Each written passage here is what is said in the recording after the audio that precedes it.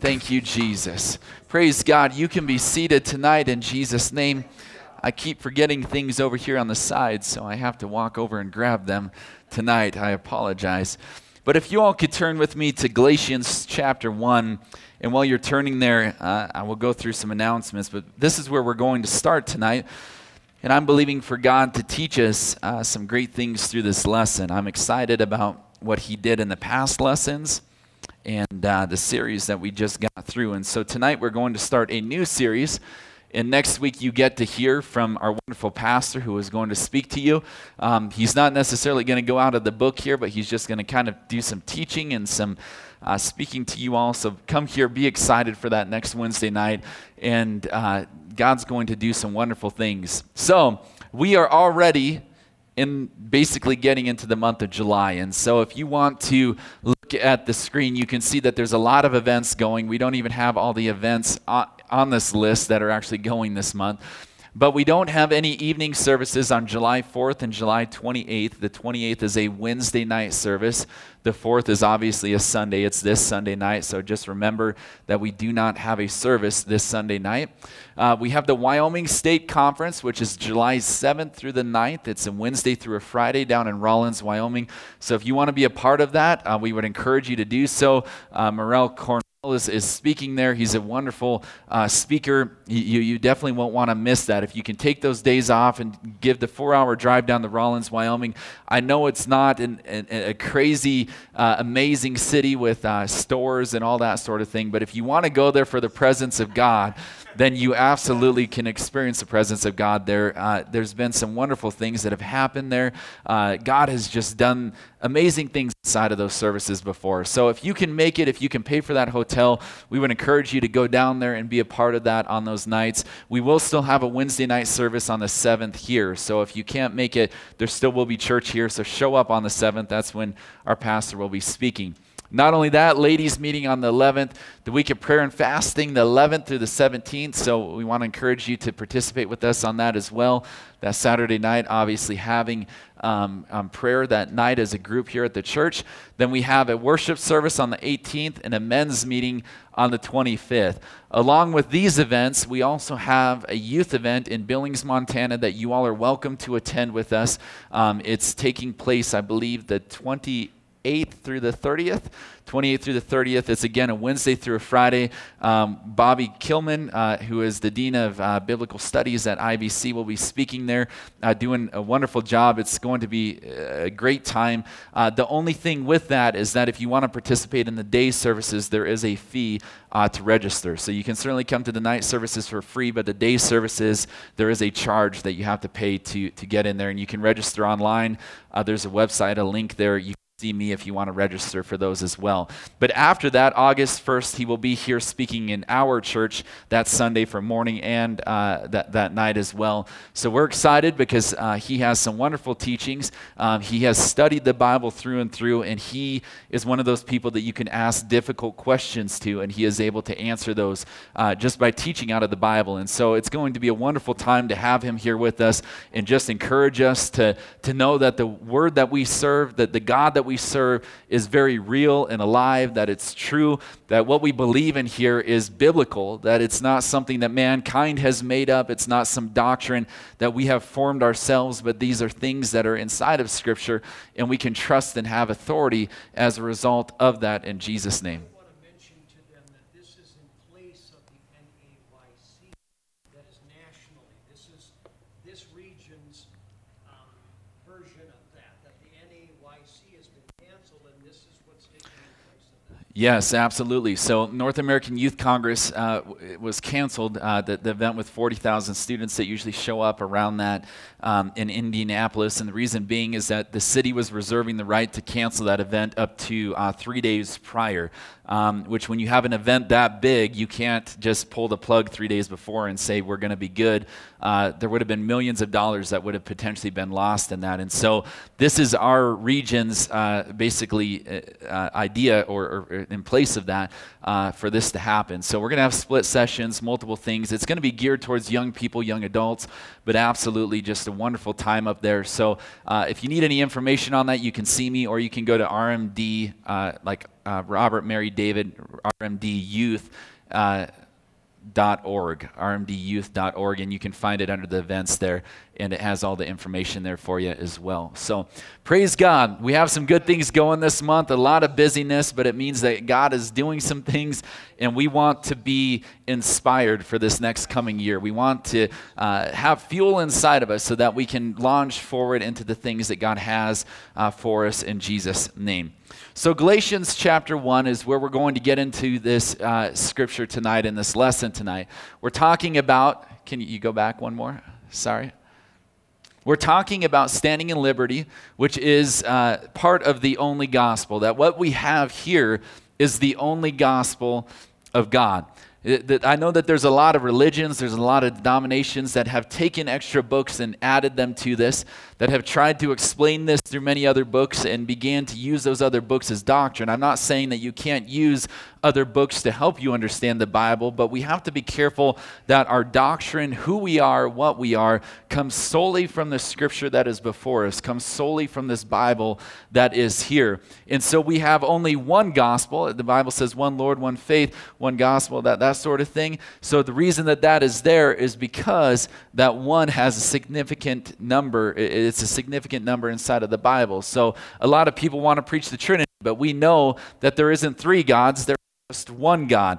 And we understand that if you lose that authority of that one God by splitting him into three gods, then you completely dismiss everything that could have potentially happened as a result of you not believing in what Scripture actually says.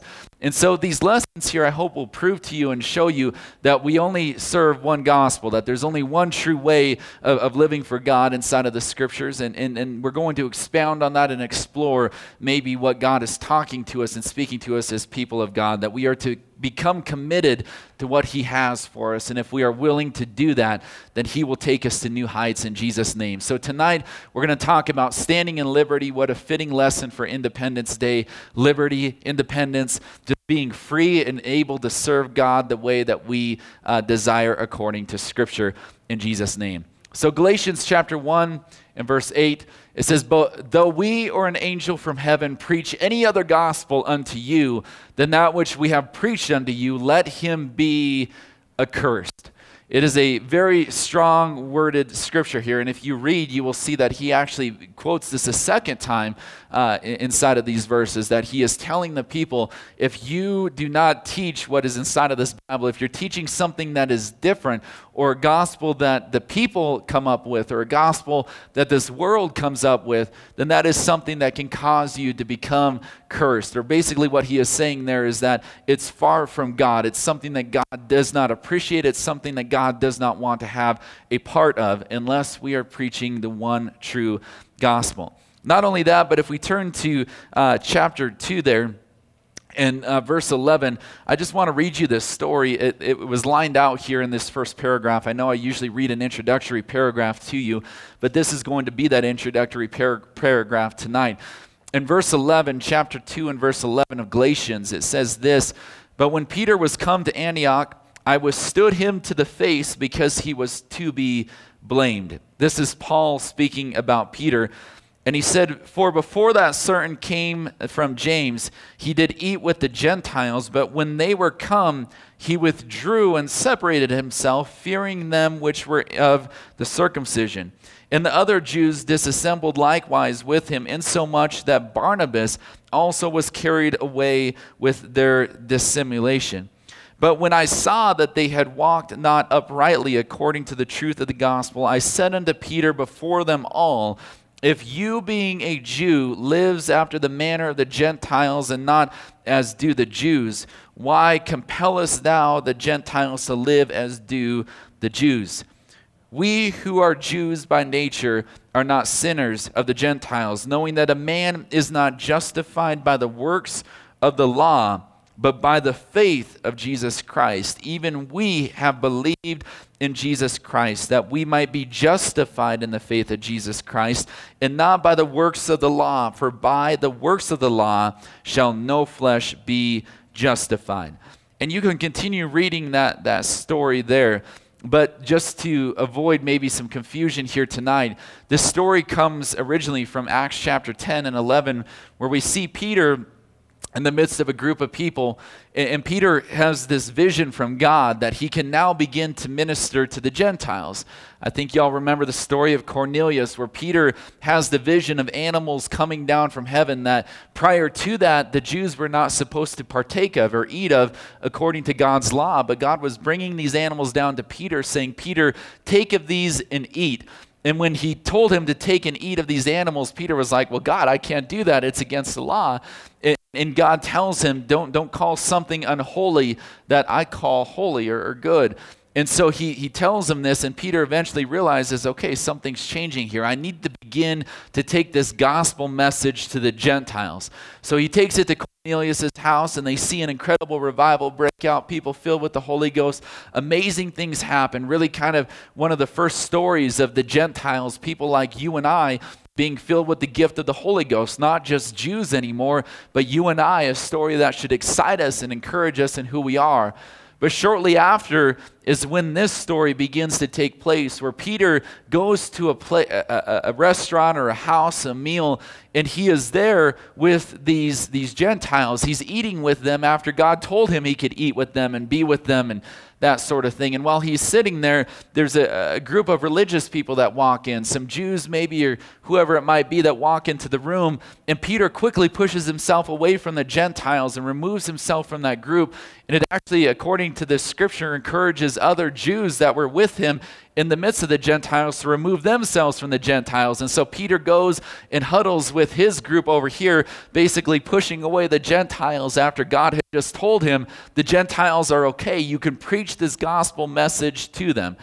So what Paul is saying here is that he saw this happen, and he walks in and he addresses Peter because he's telling Peter that God has told you something that you need to begin to obey. He's saying, Peter, even though you are a phenomenal guy, you have preached the day of Pentecost, you have seen the fire of God come down, you have seen amazing works happen around, but what you did here was wrong. He was telling Peter, you need to correct your actions.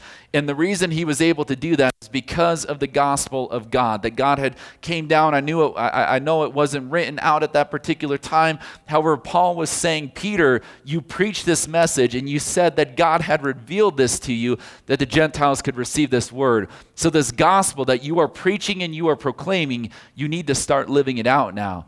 You need to start walking in it. You need to stop fearing what others might think when you live in the midst of that gospel. You need to live it out inside of this world. And Paul is willing to confront him with that. That's why we must trust in this only gospel that we have. That we have one gospel before us, and we should not be ashamed when we walk out into this world and begin to push away things that God desires us to do just because it might be embarrassing, or just because others might say, well, you know, you're praying for somebody or you're healing somebody or whatever it might be. Just because others are ashamed to be around you, it doesn't mean that you push away the gospel that you believe in. Or just because others in your workplace dress differently than you do, you still dress the way that you know that God has called you to dress, because it is according to the gospel that is before you. That if we will stand upon this foundation of the rock, as Pastor said this last Sunday, then we will see great things happen, and it will not be washed away as easily as we think it might be. I thought it was phenomenal, that statistic that he put out. I think it was 0.008 inches a year that building was being eroded away in Florida before it collapsed. 0.008 inches, something that would be very hard to detect. But it's obvious that because that impact of those things just coming and hitting it over and over and over again, that collapse was inevitable. I don't want to live a life where something is just continuing to beat me, or I'm living life so close on the edge that I'm worried about the world eroding away my foundation to where I just collapse and fall. We've seen it here time and time again where people are just so strong in the presence of the Lord, yet there's a big collapse things just disappear and fall apart. The reason being is that there was something in there that the gospel said, hey, remove this from your life, or something that God was speaking to somebody, and yet they said, well, it's only 0.008 inches a year and I can correct this later on, and it doesn't matter, it doesn't have a big impact, but pretty soon it causes the collapse of the entire building, or collapse of our entire faith, because we have not been founded upon the rock. We must find the only gospel and trust in that here tonight. So we see that Paul was quick to address the issue at hand as he began his letter to the Galatians. We see that Paul was no longer in this city, but he could not mince his words. Even more, he had to give a warning to the Galatians about the dire consequences of falling away from the true message of the gospel. He did not open this floor up for debate, but he simply declared the truth of the situation.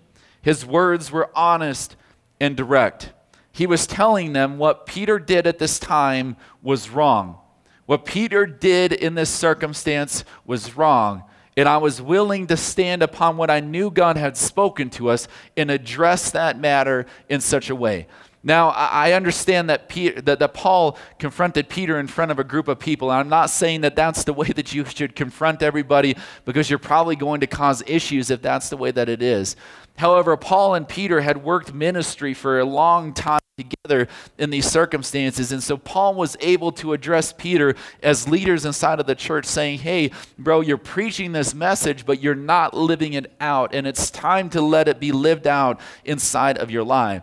The story, I think, for me, and I hope for you all, it gives us confidence that we look at Peter as somebody who's this big, strong guy, and yet he messed up with obeying the gospel of God. And he was still able to come back around and readdress that and become a powerful preacher of the gospel. We know what Peter did all up to this particular point in time, yet God still used him. So for us in this room tonight, we can understand that even if we mess things up, even if up to this point we have questioned things inside of the Bible and we have questioned things inside of this gospel, that still tonight we can build our house upon the rock. We can correct the situation that has been wrong, and we can readdress it and go forward. Peter didn't run home crying and say, man, I'm never going back to Paul ever again or going to minister with him again. But he said, okay, this is obviously something I need to address. And he continued to preach the gospel and move forward in what he knew was the true word of God. So I always pray that, God, don't let these convictions inside of my heart become offenses, because offenses are going to remove me away from God. But if I let that conviction become something that says, man, I have more work to do. I need to march forward. I can do better inside of circumstances inside of my life, and not getting upset over it, then God can help me through that and help me stand upon that rock that is the true rock of the gospel in Jesus' name. So we must understand that honesty and directness can offend people when they are guilty of doing wrong. Therefore, we must ensure that we pray and seek the anointing of the Holy Spirit before we engage in confrontation with others around us. That I know it's so easy. I think all of us could raise our hands in this room and say, man, when somebody irritates me, I'm ready to go off and just start speaking something towards them. When somebody speaks bad about God, I'm ready to just go and get in a fight with them at that minute, just like I'm going to throw this thing down straight at them. But it's unwise to do that if we don't seek God's face before that. We might even hurt or harm a situation if we're not willing to do that. And so Paul, he addressed this situation very easily. And we see that he questioned the Galatians as to why they had so quickly deserted the original gospel. He addressed this issue outright, stating that the Galatians had turned to another gospel, but it was in fact no gospel at all. We see that Paul, in the first scripture that we read tonight, addressed them about believing in an entirely different gospel.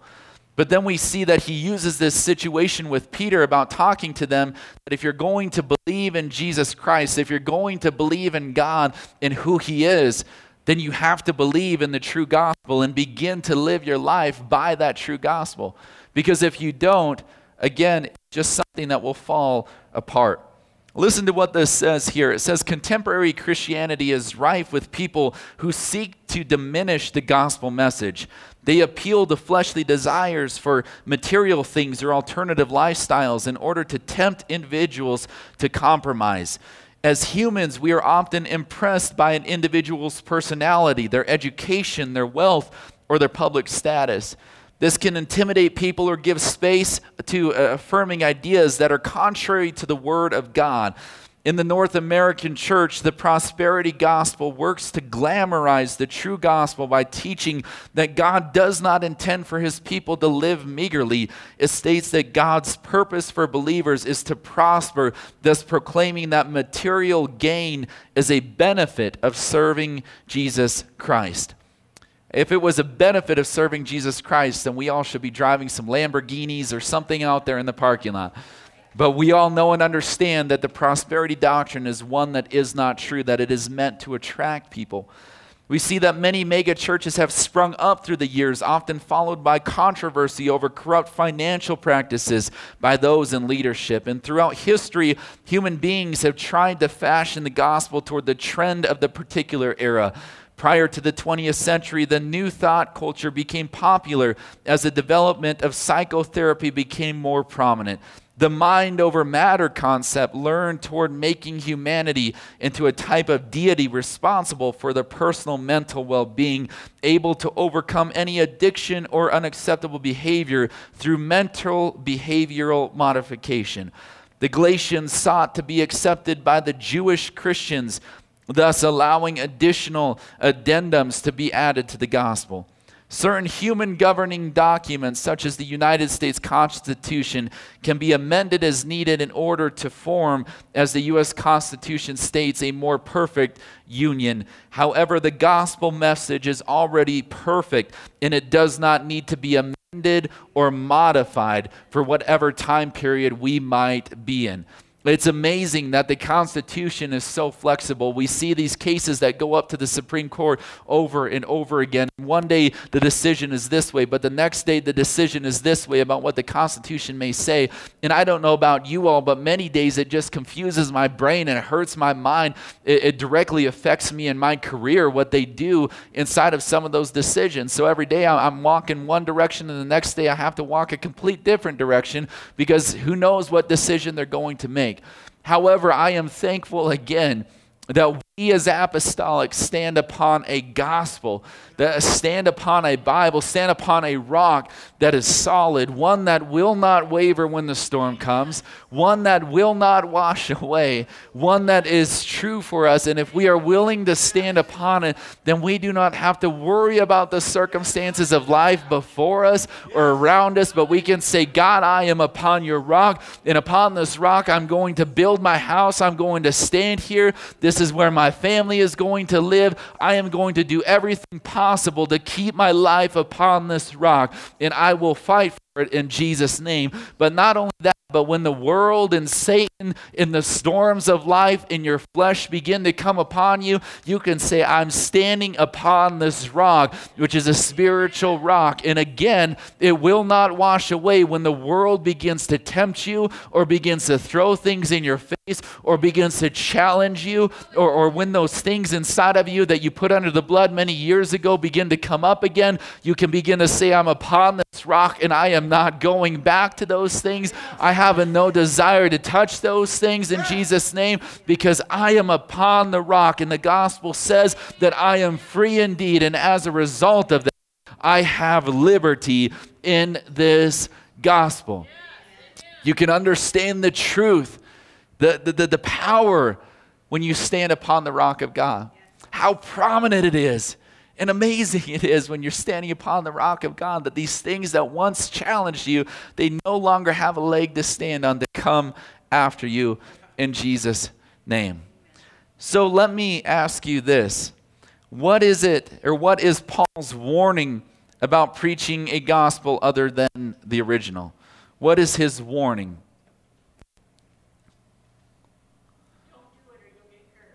Don't do it or you'll get cursed.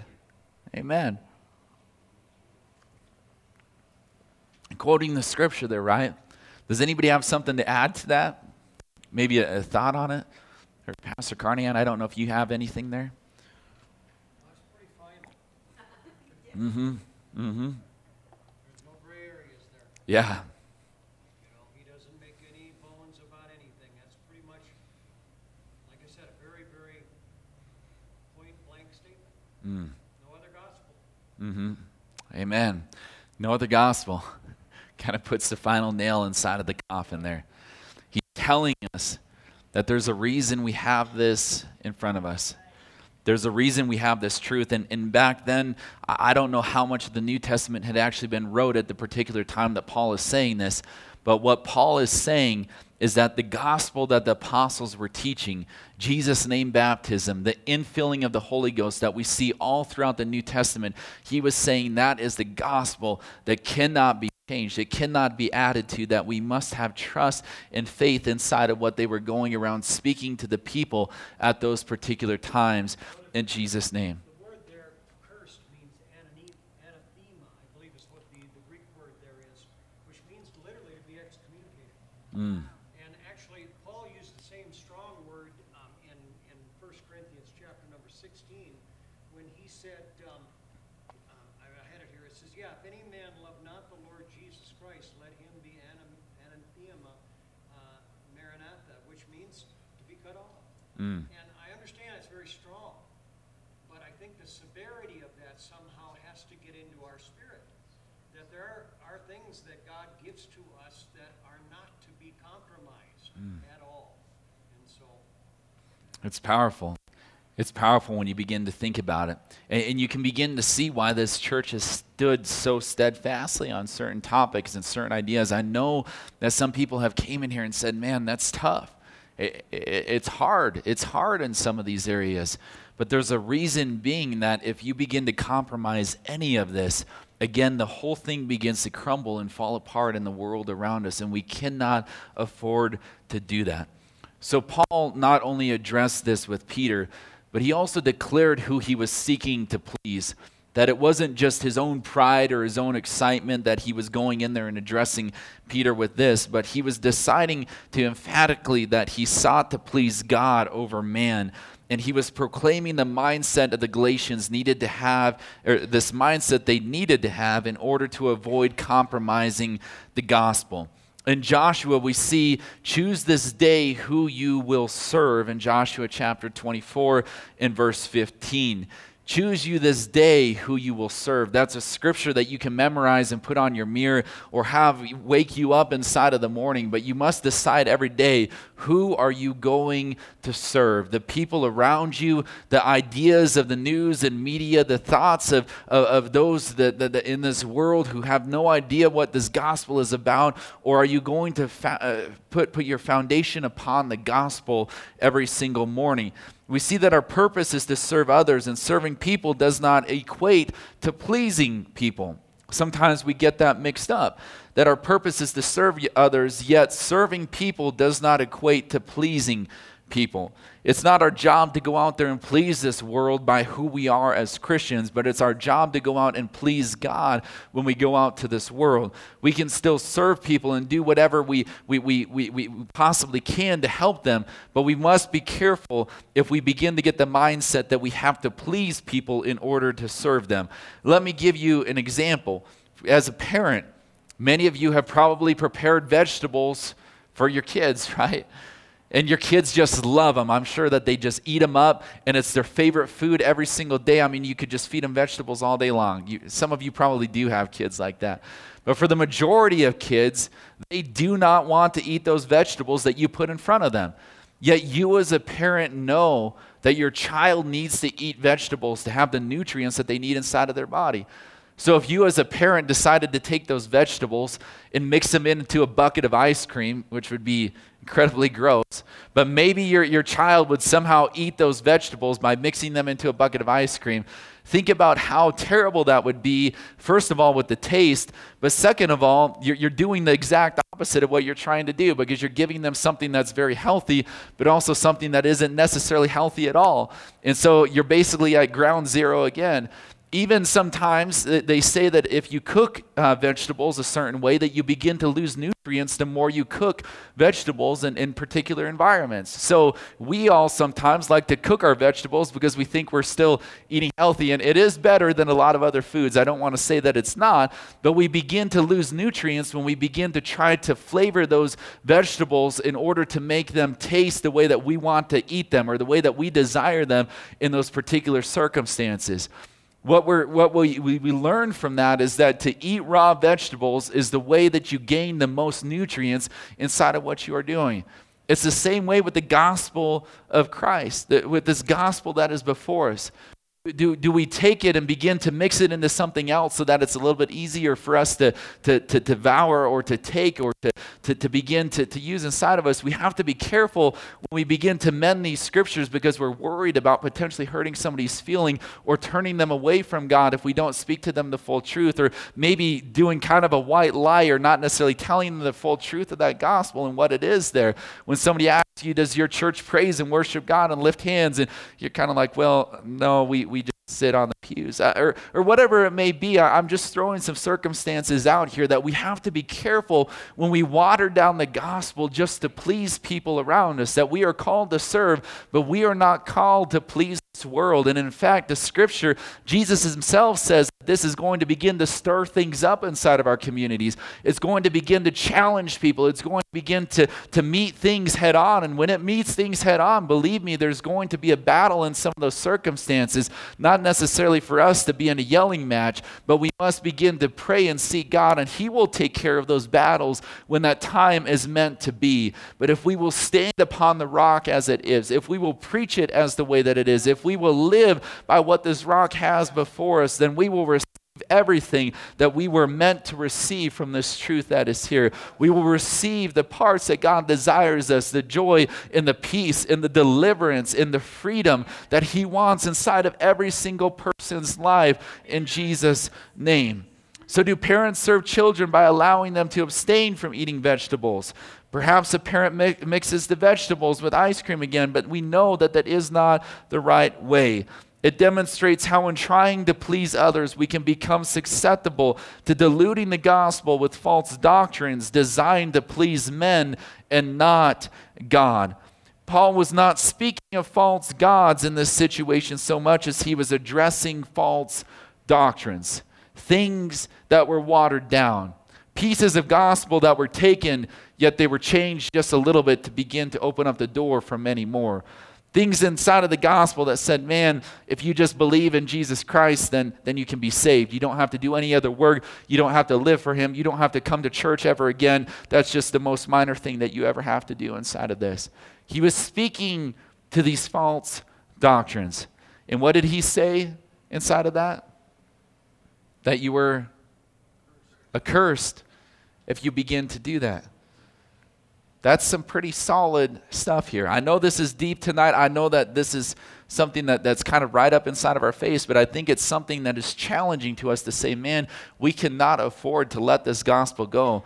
That whatever we have to do to fight for it, to keep the pureness of this gospel being preached, no matter how much conviction hits us, no matter how painful it is on a Sunday morning, man, we must continue to encourage our pastor and say, Pastor, preach it straight to us. Give us the word of God. We don't want something that's watered down, something that is changed by this world, something that is tainted just to make us feel good. But Pastor, we want the true word of God to begin to give us the nutrients that we need on a Sunday morning or a Wednesday night. In Jesus' name, we desire what is here because we know that we need that in Jesus' name.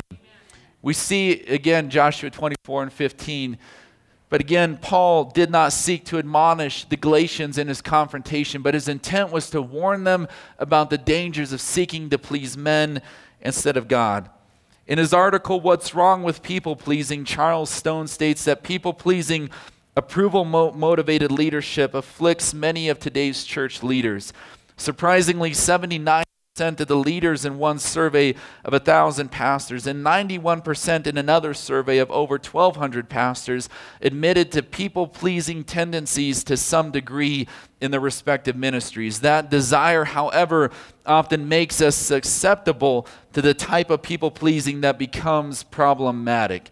Now, that is not an apostolic statistic. That is Christianity in general. But I want to say that in apostolic churches, that is a much less percentage in Jesus' name. However, we must still be careful that we do not get into the people-pleasing realm. That we don't just have some hip concert or that sort of thing because that is what we feel that will draw the crowds in. Yeah, you might have a large crowd for that, but it's not going to be the thing that people need inside of their hearts. It's not going to be the infilling of the Spirit that begins to lift somebody out of their depression or the places that they're at in Jesus' name. I know that in this room we don't have the fancy lights and strobe things and disco balls and all that sort of stuff going on, but you know the presence of God moves in this room very strongly. We know that the presence of God is here and His power is in our midst, so we cannot afford to compromise that just for all of these fancy things that this world may have around us in some of these other churches. And so when we begin to compromise what God has already declared in order to please people, we are treading in dangerous waters that continue to take us down a path that we do not want to go down. Balaam is an example of this, and I don't have time to get into a story, but you can read it in Numbers chapter 22, that he had ample opportunity and warning to correct his situation, but instead he chose a path that led to his destruction. One clear indication that we are trying to please others over God is when we begin to justify our actions. If you are asking yourself, am I being a people pleaser or am I being a God pleaser? Begin to think about that statement right there. Are you justifying your actions? Are you justifying what you have done? Are you justifying the place that you have went? Are you justifying the reason you weren't in the prayer room? Are you justifying the reason you were not inside of the service? Are you justifying these reasons, these places here with your other actions? Suppose we attend an event where we're surrounded by non-believers engaging in sinful activities. We might say we did this in order to witness to someone or simply to gain approval from coworkers or classmates. But the sad reality is that whenever we compromise our principles to gain approval, we lose our credibility as Christians in this world. We need credibility inside of this world. You all see what the media does to churches and to places around us, to people's lives, that they will take one small thing and begin to tear it up. You can do a million things right, but when you do that one thing wrong, they're going to find it and they're going to begin to just destroy it and rip it apart and begin to send it out there. People on social media are going to begin to send it around. I mean, you all know what some of those gossip groups are on Facebook and that. It's incredible. The rants and raves pages, you all probably know about those. But when I learned that there was such a thing out there, that there's a place for rants and raves inside of the city, that you're so upset and overwhelmed with your life that you have to go out there and let the whole world know about this one little thing that was just so terribly wrong inside of your city.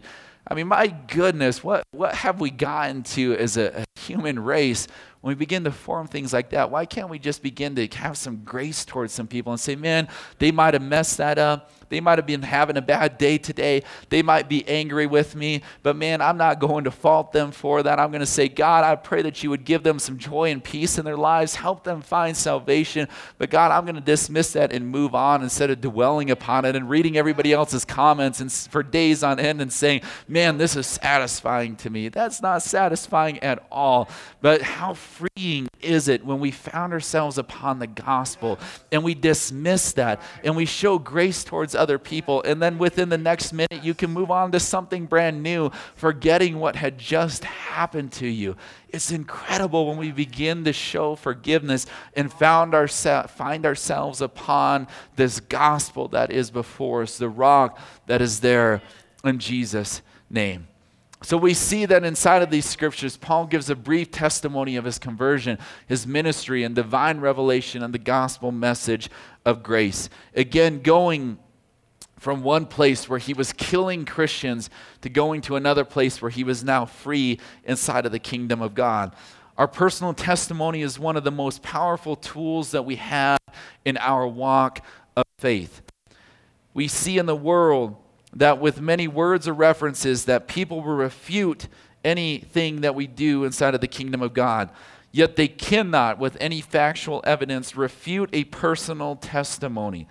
Our inaction with the true living God can be mocked or scoffed, but it cannot be disproven. Even more, the visible change in our behavior, our attitudes, our outlook should provide a living testimony to those who might watch us from a distance with skepticism. It gives them the ability to maybe mock us or come after us with certain accusations, but still they cannot disprove what has happened in the house of God. That when healings happen, there's no way that they can disprove that God did not do that. When God begins to free you and when your language begins to change in your workplace and life begins to become happy and you have a smile on your face and people begin to notice that, they cannot disprove that as something else inside of your life other than the one true God. But your testimony is something that you can stand upon in Jesus' name. And so we see not only that, but Paul was a highly educated in the law, and prior to his conversion to Christianity, he was even he persecuted those who tried to spread this gospel. And so we know the story, and you all, if you don't, you can look it up. We don't have time to go into it tonight again, but he was persecuting Christians like you and I. Yet God took somebody who was killing people like us and began to use him to become one of the most powerful preachers this world has ever known. When we think about that and how much grace it would take for us to show somebody like that today, if he was the person who killed your husband or your wife or your children, and now God's saying this is the man that's going to be a powerful preacher in this world, think about having grace or forgiveness inside of that circumstance. Yet this was the challenge that Paul was up against when he began to come forward and say, I need to stand upon the gospel of God.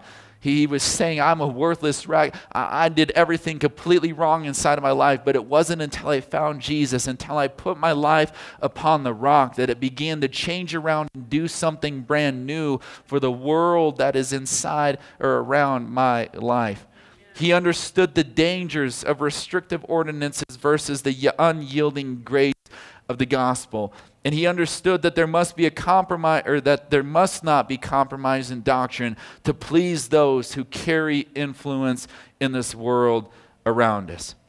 So Paul's testimony was important to this message that he was carrying forward. That there cannot be compromise in what we believe. There cannot be a wavering in what we believe, even if we don't understand it. We must trust the gospel that is there. Trust the situations that God has us in, because it's a rock, it's a foundation that we can stand upon. Paul confronted Peter for his actions concerning the Gentile Christians in this church. This admonishment must be viewed with caution, because Peter was one of the original 12. In fact, he was chosen by Jesus to deliver the first sermon on the day of Pentecost. He was one of the Jewish leaders who had persecuted the Christians. So even after his conversion, there were many who did not trust him. Paul was confronting a man who had the authority, who had walked with Jesus, who was there with Jesus. Paul was not there with Jesus. He had came to the show afterwards, and we know the sins that he had committed. Yet he was willing to stand upon the gospel and say, Peter, what you have done here is not right. What you have done in this circumstance is not right, and you must correct it for what the Word of God says. We see that Paul was in a position of authority, as was Peter, and thus their interaction was not a power struggle. This was an act of love towards a fellow believer of tarnishing the gospel. That Paul was saying, Peter, you have messed up, you have done something wrong here, but you're still my brother. You can still take steps forward. You can still see people filled with the gift of the Holy Ghost, Peter. Don't let this be a life-shaking thing where you leave the church and never come back again because it hurt too much when I spoke this message to you. But Peter, just understand that I'm trying to tell you there's a reason that the gospel is before you, man. That you got to stand upon it. And when you stand upon it, then you don't have to worry about that shaky ground around you. That when you stand upon it, you don't have to worry about your life crumbling, Peter. That when you stand upon it, you can understand that the Spirit of God inside of you will influence those around you to be filled with the gift of the Holy Ghost. Amen. Paul was not there to begin to build his own pride or to tear somebody down just for the fun of it. but he was there because he wanted his brother encouraged in love in Jesus' name. We have to understand that sometimes when our brothers come alongside of us and say, hey man, what you did there was not right, or maybe when we're excited about a situation, yet we know it might be borderline on the gospel, and we present it to somebody else in the church, and they're like, hey man, that wasn't really the best way to do it. Maybe you shouldn't have listened to that. Maybe you shouldn't have done that. That we don't just go and say, well, I give up, and I'm throwing this Bible in the trash, and I'm walking away from this thing totally. But we say, God, help me. Help me in this situation. God, show me what I have done wrong so that I can put my life upon your gospel. God, I want to be based upon your rock in everything that I do. And so, God, if I feel conviction in my life, help me get away from those things that have caused that inside of my life so I'm based upon the truth that's there in Jesus' name. We see that Paul declared the liberty that was found in only Jesus Christ. No one could dispute Paul's understanding of the burden imposed by the law prior to this. Those living in North America are not accustomed to subjugation to higher authority to the extent of those who lived in the ancient world. Even more, we are less inclined to understand the authority and the influence of the religious leaders in that era. Imagine a government that punished people for breaking the Roman laws and a religious group that exercised the same type of authority over people. Then not only did you have a Roman government that was coming down upon you for being a Christian, but you also had a church above you that said, if you're a Gentile and you're living in this Christianity and you're believing in this Jesus Christ, then you're messed up, you're wild, you don't understand what you believe, and they would come down upon you as well. So not only could you be tried in the governmental court, but you could also be tried in the religious court as well. You were constantly facing these two battles. You can understand how tough it would be to live in the midst of those things there. Yet with the liberty of the gospel that Paul was proclaiming, no longer would anyone have to carry the burden of the Mosaic law. No more sacrifices or other penalties were required.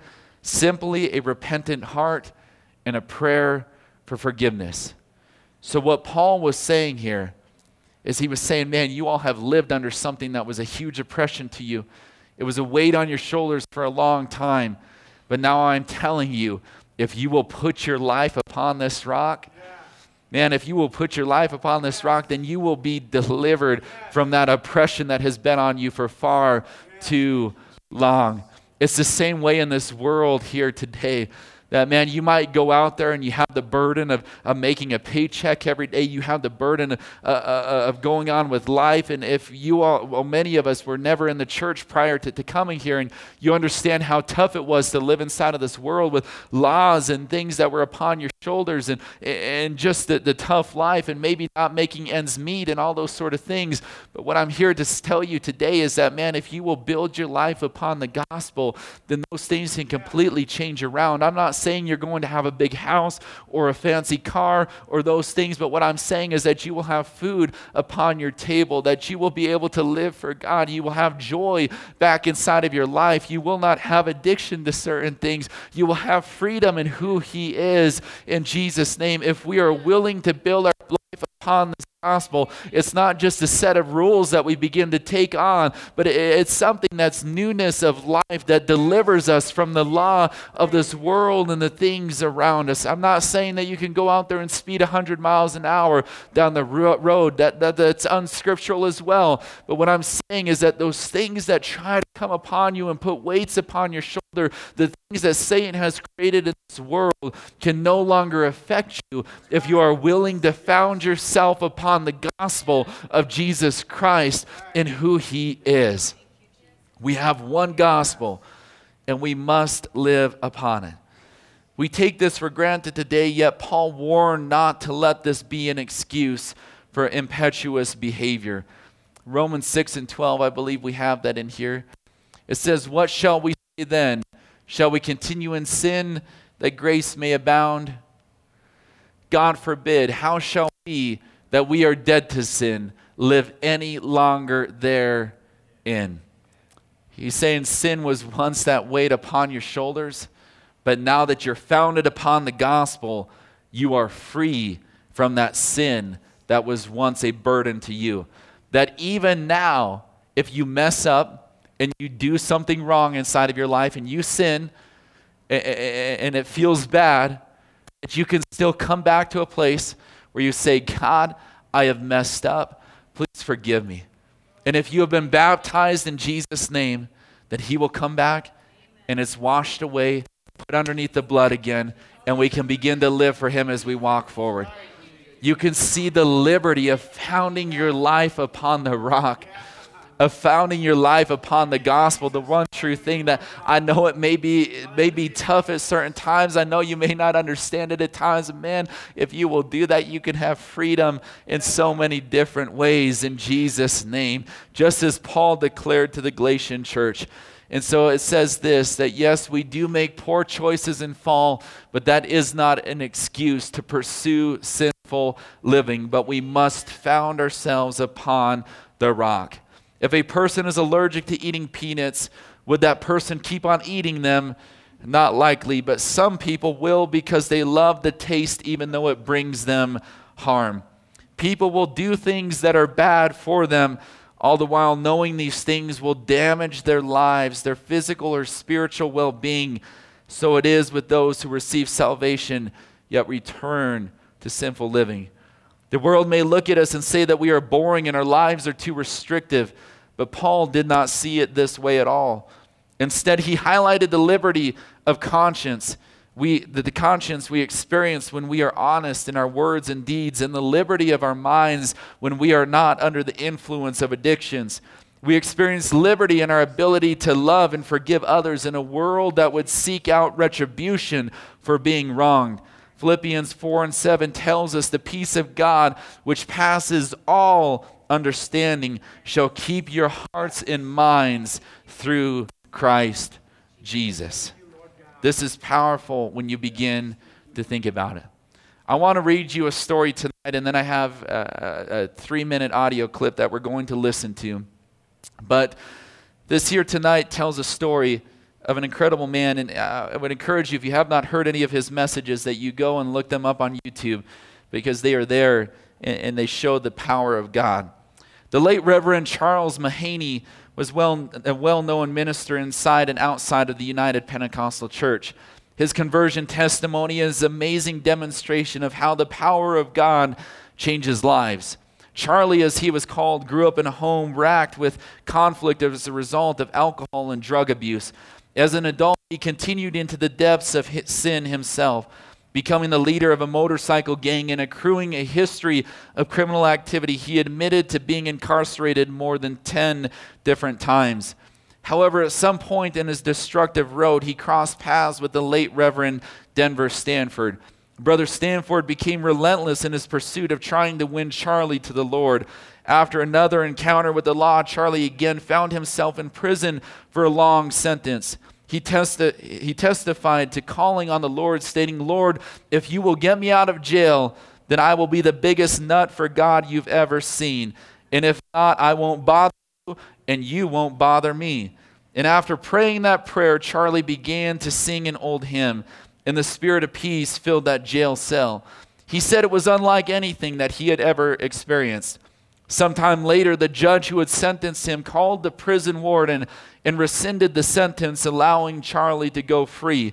Not long after, Charlie decided to make good on his promise and went to visit Pastor Stanford's church. During the service, Charlie became overcome with emotion and made his way to the altar, where he repented of his sins and was filled with the Shortly after he was baptized in Jesus' name, Charlie said he had never felt so clean in his entire life. At some point in his life, Brother Mahaney discovered that he was of Jewish descent. After his conversion, the knowledge motivated him to delve deeply into Hebrew studies and languages. As his ministry began to grow, he was able to understand the Jewish-Christian connections in a very personal way. He never swayed from the fundamental doctrine the gospel espoused. Brother Mahaney's personal history of Jewish descent and his firsthand knowledge of incarceration also helped shape his ministry. Regardless of the previous influences, he maintained the message of the gospel, not being swayed by his lineage or celebrated status of other people he encountered. He was known as a staunch defender of the faith and Christian circles. And so tonight, to conclude this, I want to just play 3 minutes from one of his sermons that I just put forward so you can hear his preaching as a result of this testimony in Jesus' name. I thought about that mama, one of the wives of Solomon. They had her boys hanging out there. You know what she done? She went out and she spread sackcloth, and for 4 months she kept those vultures beat off of that them boys she loves so much. I'm going to tell you what mama needs to do. I'm going to tell you what the church needs to do. We need to stand for truth and the worship and the power of God like we've never had. I had a man tell me a while back, he said, I hope we live to see the day that we can just almost bypass preaching in the United Pentecostal Church. I said, what?